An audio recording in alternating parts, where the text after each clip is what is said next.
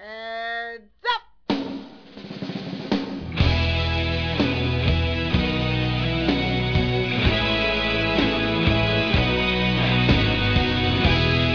Well, welcome to the Wallace and the Carpenter. My name is Jason Allgood. I'm the teaching pastor of Fellowship Bible Church in Peoria, Illinois, and with me, as always, is Gary Gear, who's the pastor of Calvary Baptist Bible Church, also in Peoria, Illinois. Gary, what's going on, man? Just rocking it old school. I wanted you to sing "What's Going On." I have too much respect for that song. And a singer to actually give it an attempt. No, I won't even try, man. Okay. I won't even try. Maybe a little Van Morrison sometime, but that's about as far as I'll go. What Van Morrison? What's your favorite Van Morrison song? It depends on the time of day. Into the Mystics, great. About anything off of Enlightenment album, which was an incredible album. And Perfect Fit is another favorite of mine. I got a bunch of Van Morrison. Are you a fan of the Chieftains? You ever listen to the Chieftains? Oh, I listen to the Chieftains, yeah. But they all start to sound the same after a while. That's true, but I like how they bring in guys like Van Morrison and Sting and those guys. And so I think that was probably, oddly enough, that was probably my first exposure to Van Morrison, because my dad was a big 60s and 70s, you know, kind of a rocker guy, but he didn't introduce me to Van Morrison. It was more Jimi Hendrix. Robert Trower, you know, those kind of things, but also Crosby, Stills, Nash and Young. So some of the lighter fare stuff as well. But Van Morrison's still putting out CDs. He just put one out about 2 months ago. He cranks about one a year. Okay. See, I just don't follow him. I like it. I like him. I like his voice and everything. But are you going to any shows? You know what? Have you been to any? No, ELO's coming to Chicago this summer, and Dawes is opening. Oh, really? And that's interesting. I mean, you know what? I can't afford the tickets, and I can't pay that price. But if I find someone unconscious with the tickets in their wallet, they just might disappear. I hate to confess my covetousness in that way, but that's funny. I know me and my daughter would be glad to commit small misdemeanors in order to get to a concert. That's really funny. My nephew is a huge ELO fan, and he's 16 years old, but he just really likes ELO. So. Beautiful harmonies, beautiful melodies. Yeah, really cool.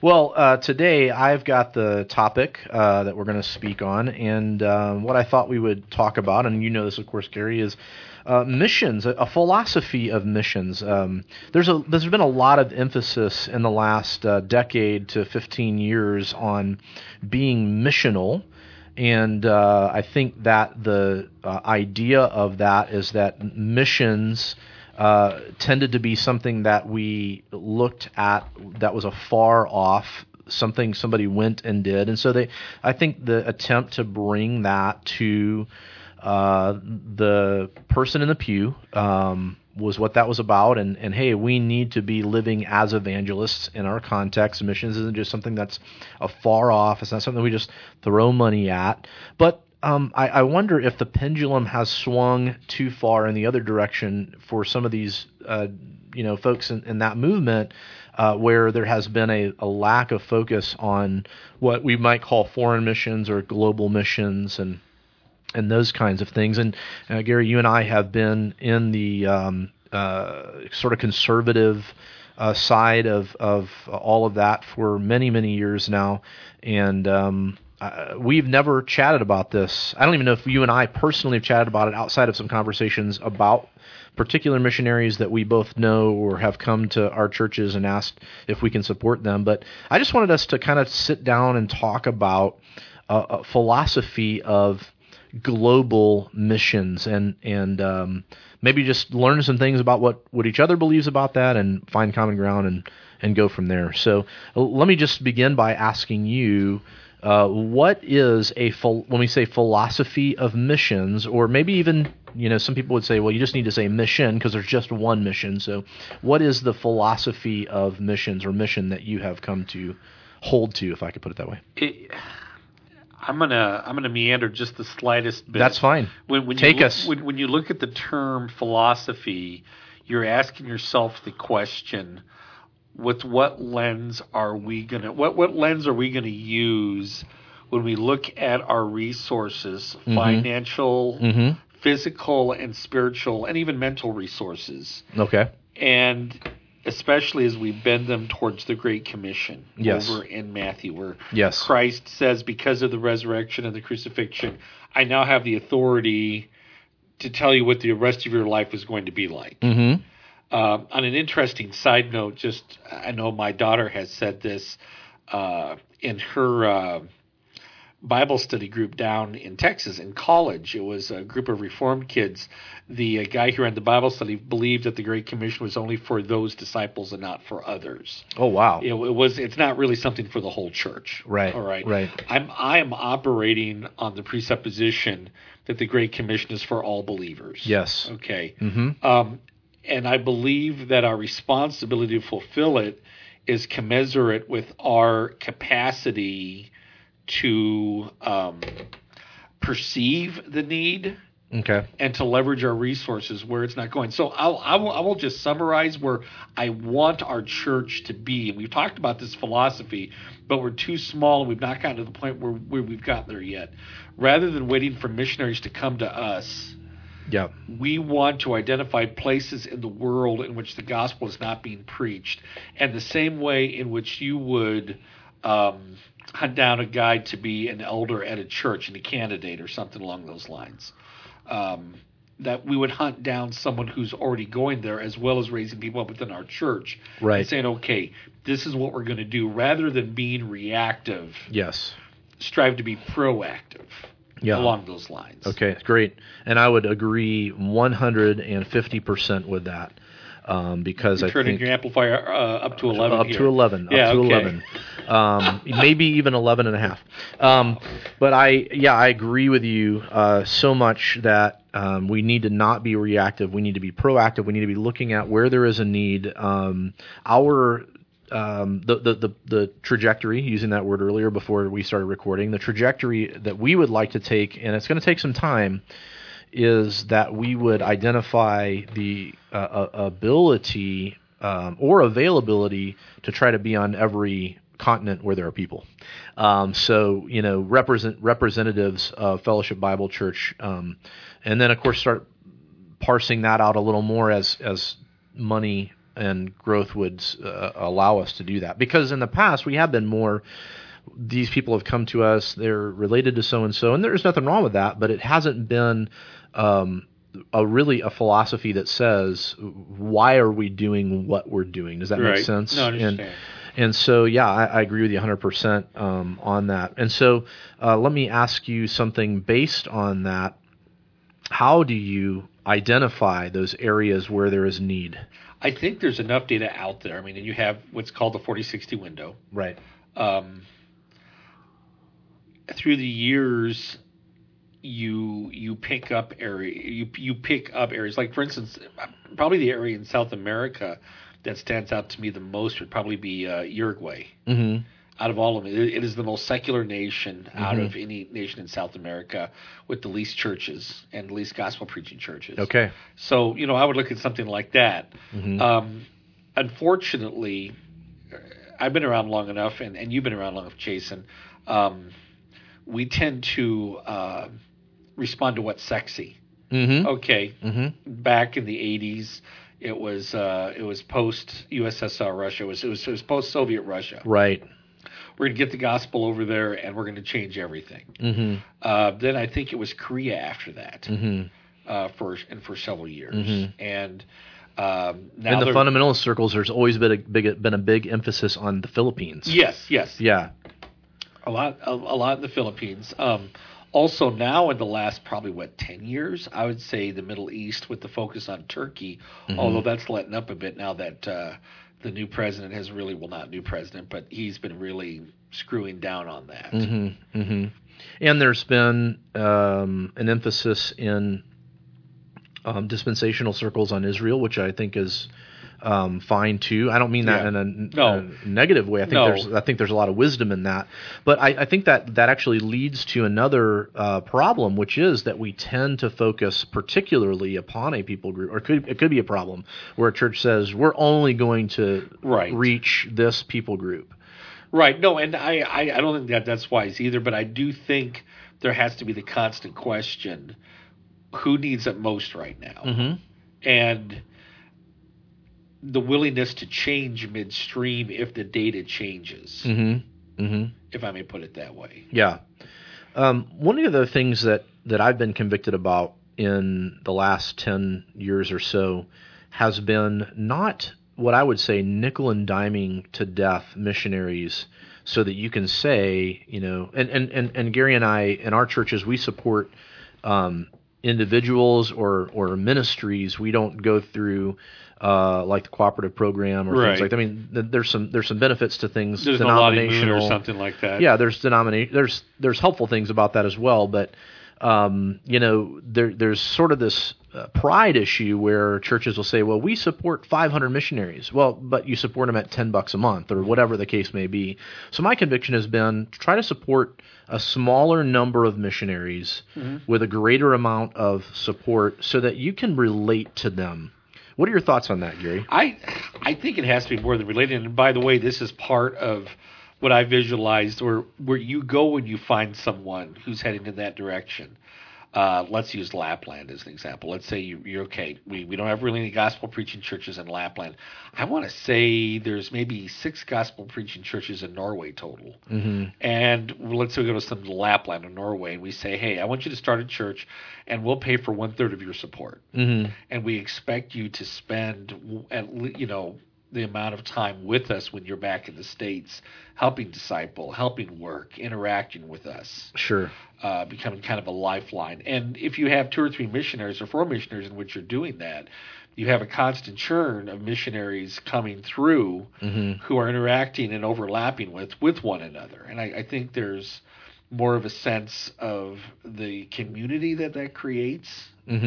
And also the participation in the church and discipleship, because while these guys are back in the States, then they're being discipled by the church, right, rather than moving from church to church to church doing a dog and pony show. Right.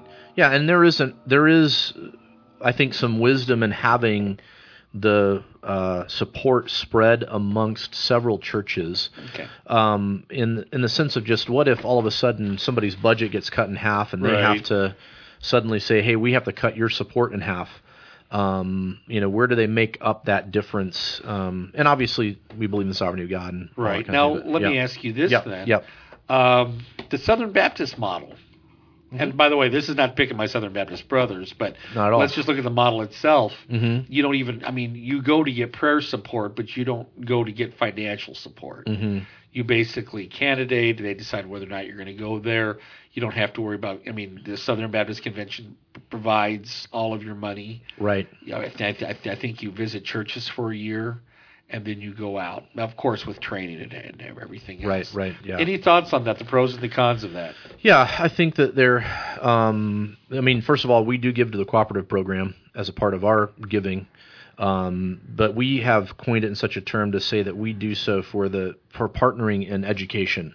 Okay. But that money still goes to missions. But in reality, that's a small amount compared to the nearly $40,000 we give a year to missions with individuals or ministries, that kind of a thing. Here at our church, I think there's some benefits to it. That's what the Southern Baptist Convention is centered around, is cooperation. That's their whole thing, right?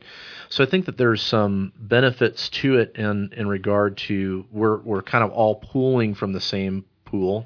I don't know if I said that right or not. We're all drawing from the same pool. Yeah, that's right. We're all drawing from the same pool. But it does seem like there is a lack of relationship that comes about as a result of that, because who's coming to visit? What kind of a relationship do we have with these missionaries? And maybe that's just my ignorance of how it all works, Gary. Well, I think it depends on the individual congregation. When I was pastoring in Farmersburg, I actually did a series on missions, and we had some people from the Southern Baptist Church visiting at night, and they said, could you please come and talk to our pastor and present this, because we don't really have any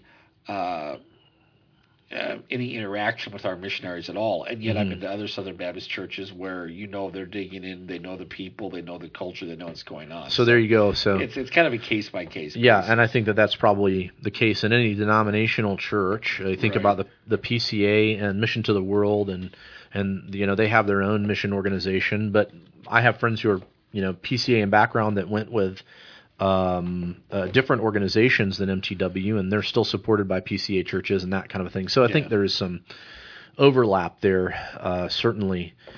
Boy, my mind is exploding on a bunch of different places we could go with this and questions that we could ask. Roll with it.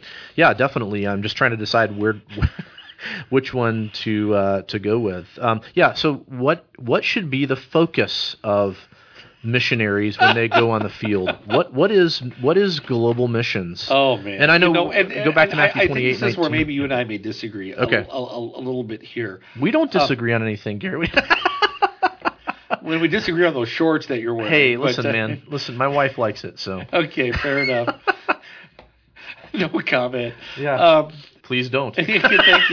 In all seriousness, I probably have less of a commitment to parachurch ministries that do missions work. I guess on some level, I can see their usefulness. Mm-hmm. I don't always see their need, if I may put it that way. So in my case, if you're contacting me and saying, hey, I'm part of this parachurch ministry. In fact, we had some friends who were part of the Navigators going out and saying, hey, we're going to have the Navigators to this area. So, you be part of a local assembly? Are you coming to have a local church? No. Then I'm really not interested in having you present to our church at all. Right. Yeah. And that caused some tensions there, but yeah. But I guess my question, maybe I was misleading, not purposely, in my question. What do they do when they get there? What are the main things that a missionary does when they get on the field? Let's imagine they're going to the bush in Africa. I would say either they are. I mean, first of all, it has to be church based. Mm-hmm. That is, it has to be local church based. Amen. No matter what, it has to find the local church as its basis. Even if that means they're starting a local church. Yes. Yeah. And to me, I mean that's where it always begins. Even if it's just yourself. Mm-hmm. If you get 2 or 3 believers, and I'm not going to quote the Matthew 18 passage because I don't know if that's necessarily relevant in this case. Yeah. But the sense of saying, okay, we need to start a place where we are committed to discipling. Mm-hmm. Now, then at that point, you may call in people, okay, we need someone to work with education, or we need someone to work with this, or someone to work with that. Mm-hmm. But it all has to be centered around the discipleship that takes place at that church. Yeah, amen. Yeah, so I don't know where we're disagreeing yet because I'm with you 100%. Okay.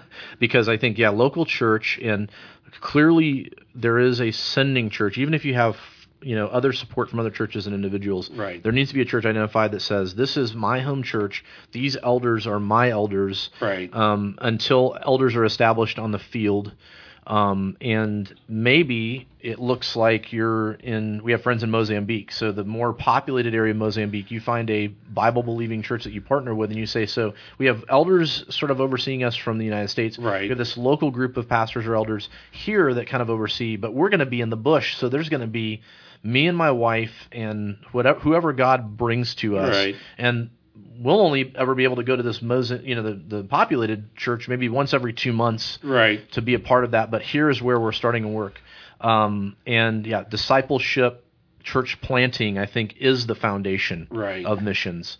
Now, maybe you are bringing somebody over because you're into, and maybe you've started as well, but you're needing more people to help translate because they never had a Bible. So translation ministry is a part of that. And I think as well, the third sort of pillar I would say is training of nationals.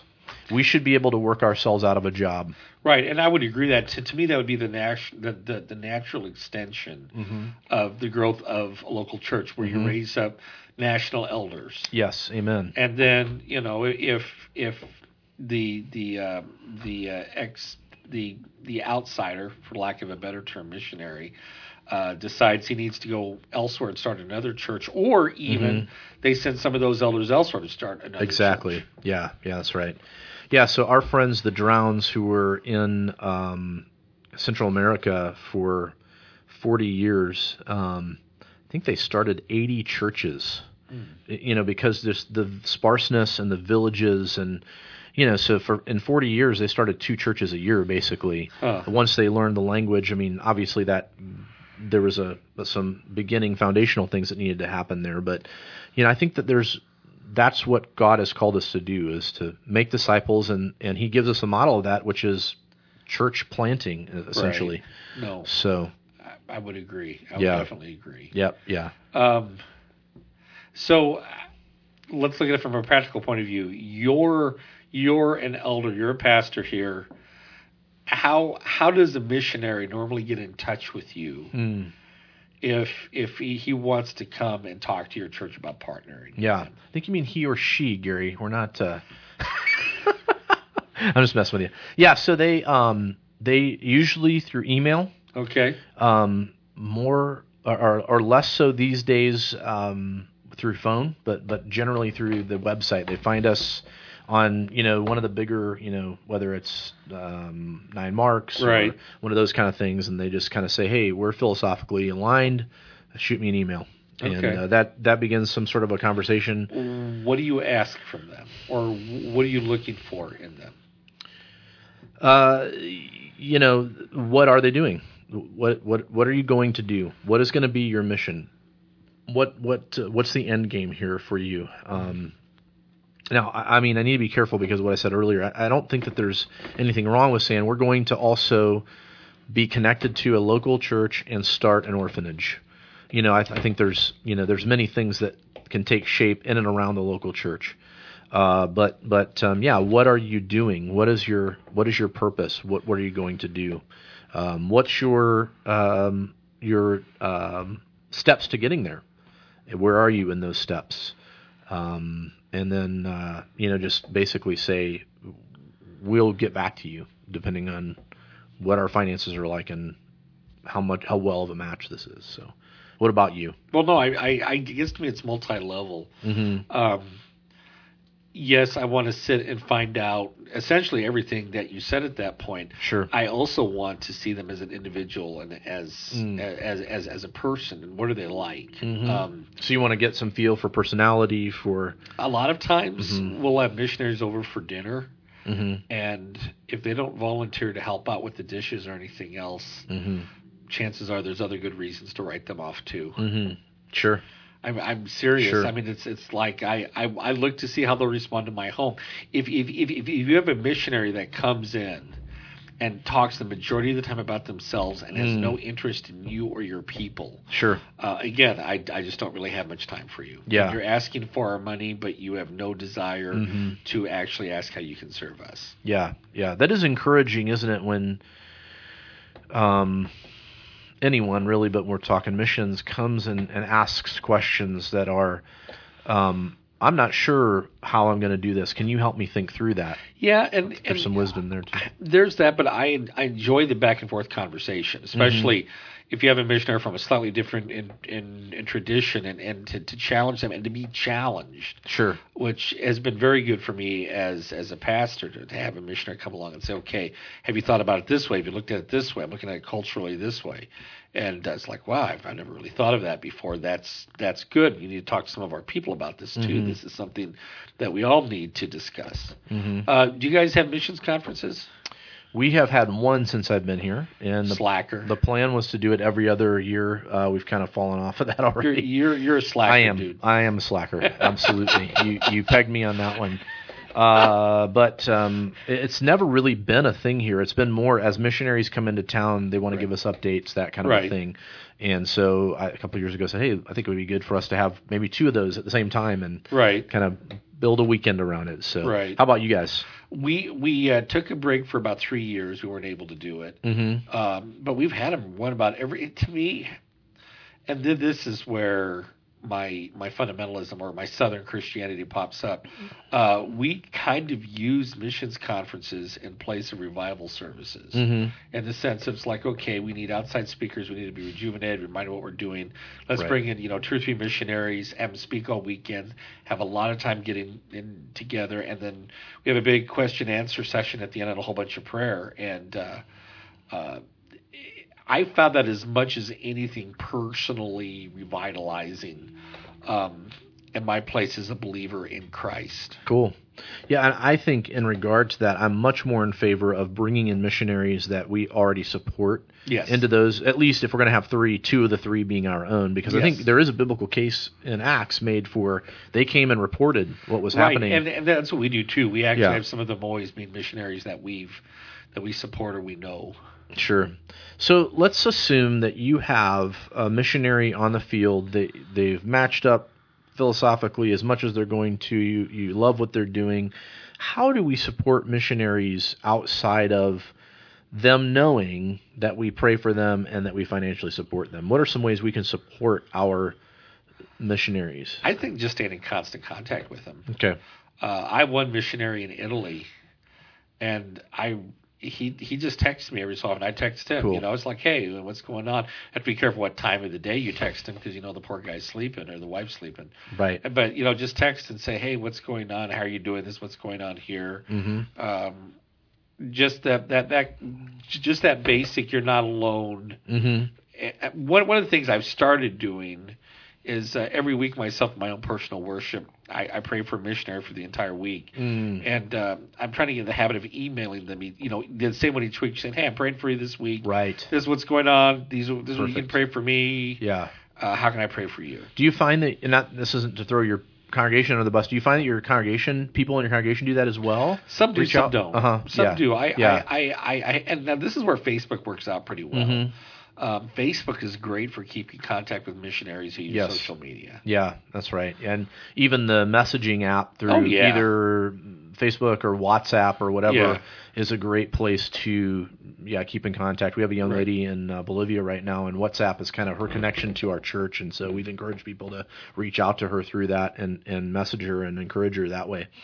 What about mission trips? What are your thoughts on that?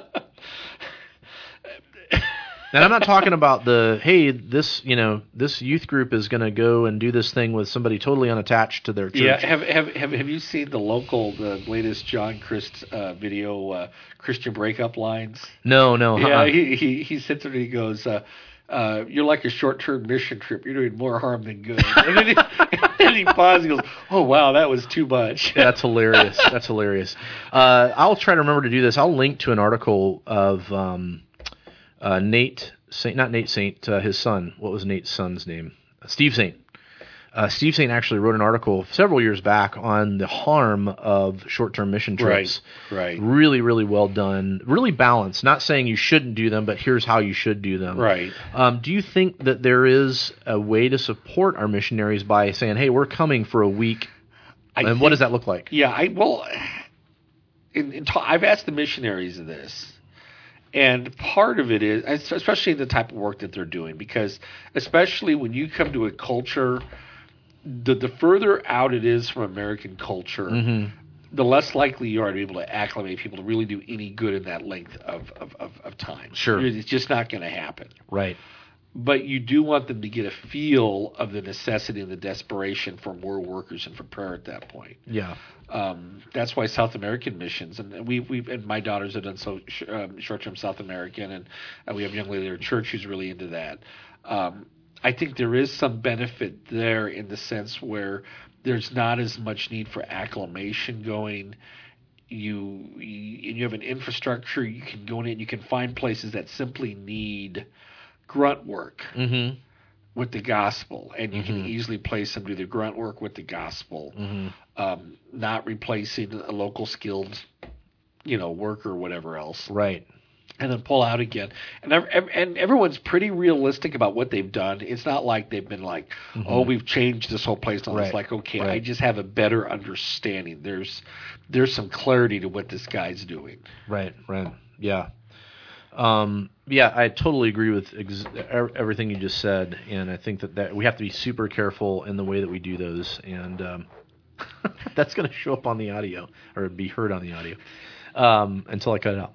I agree that that's the way we ought to pursue mission trips, and I do think that there is some. There is the possibility that a young person who goes and does something like that might get the spark for that in their life by doing something like that. And I think that there's some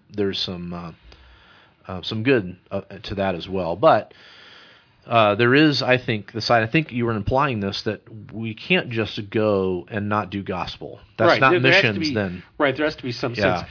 You ever hear of teen missions? yeah, of course. Yeah. I Merritt think- Island, Florida. Yes, I actually did it as a teenager. Oh, yeah, I did okay. teen missions and went to Germany and all of Okay. that. And I think the value for me in something like that, for one thing, they really work to make you miserable. At least in Merritt Island, this is back in the 80s, so it may be different now. The 80s were just miserable anyway, weren't they? Shut up, dude. Shut up. It wasn't miserable. We were all cool. Look at our hair. Yeah. Duran ruled. Anyway, but the sense of being somewhere week after week after week for 6 weeks long, getting Right. to know the people and Yes. eating in their houses. Right. And It's not a 10-day no, and in and out right, kind of a and thing. you're getting the feel of what it means Mm-hmm. to not be able to speak as much as you want with the people about who Christ is, and Mm-hmm. you understand a distance that is created by culture, not just by language. Mm-hmm. That really hit me in between the eyes, Mm-hmm. and I think it still sticks in my head to this day. Sure. But anyway. Yeah. Here's a question for you. You said at the beginning you felt that the pendulum had swung too far the other way with missions. Mm-hmm. Describe what you mean by that and why you think that is. Sure. I think that there was a focus upon local outreach, which is obviously a good thing. Making disciples in our backyard. I think because there had maybe been the swing the other direction where missions is what happens out there, not here. And I mean, there's all kinds of stuff around making disciples anyway that wasn't being pursued. It was just get a decision, kind of a mentality. Evangelism without discipleship. So I think the pendulum swung the other direction and said, hey, let's have a missional church so that we're reaching our neighborhood, which of course is a good thing, but to the detraction of we also need to be supporting people in the field. And so you used the term, we go for what's sexy. It seemed like that was what was very faddish at the time was, missional communities and planting churches in areas, which again, wonderful thing. But to the detraction of global missions. I think this is probably where the young, restless, and reformed culture was more harmful than anything else. Mm-hmm. The fact, okay, unless I can sit in my coffee shop and run on my moleskin or whatever, right, about what Mueller said, mm-hmm. when missions really, you meet old school missionaries, and they're some of the least charismatic people that you know, mm-hmm. but they've been somewhere for 30, 40 years. Yes. Giving the gospel over and over and over. Yeah. And we pushed an idea of what being a gospel minister would look like, and it wasn't like that. Mm-hmm. So I think there was almost like a pulling back in fear from that. Yeah. No, that's really, really good. Well, we're out of time, Gary. I think, again, we could probably address so many other things. Maybe we'll revisit this in an episode in the future. But any other final thoughts as we close things down here? No, but if there's any other pastors who are listening to this, or again, the idea of missions, of knowing that others are coming to Christ, I would encourage you, pray carefully about this. Be aggressive but not program driven, if that makes sense. Yeah. And I go on and on, so I'll just pull back there. No, that's great. And if you have any comments or questions that you'd like to shoot our way, you can go on Facebook.com/WallCarpRadio or go to wallcarpradio.wordpress.com and hit us up there when we post this later on. There'll be a comment section there. Just so you know, next week we're on tap to interview Daryl Harrison. Go and look up Daryl at justthinking.me. And you can see kind of the guy that he is, and we're looking forward to interviewing him next week. Until then, we'll catch you next time. God bless.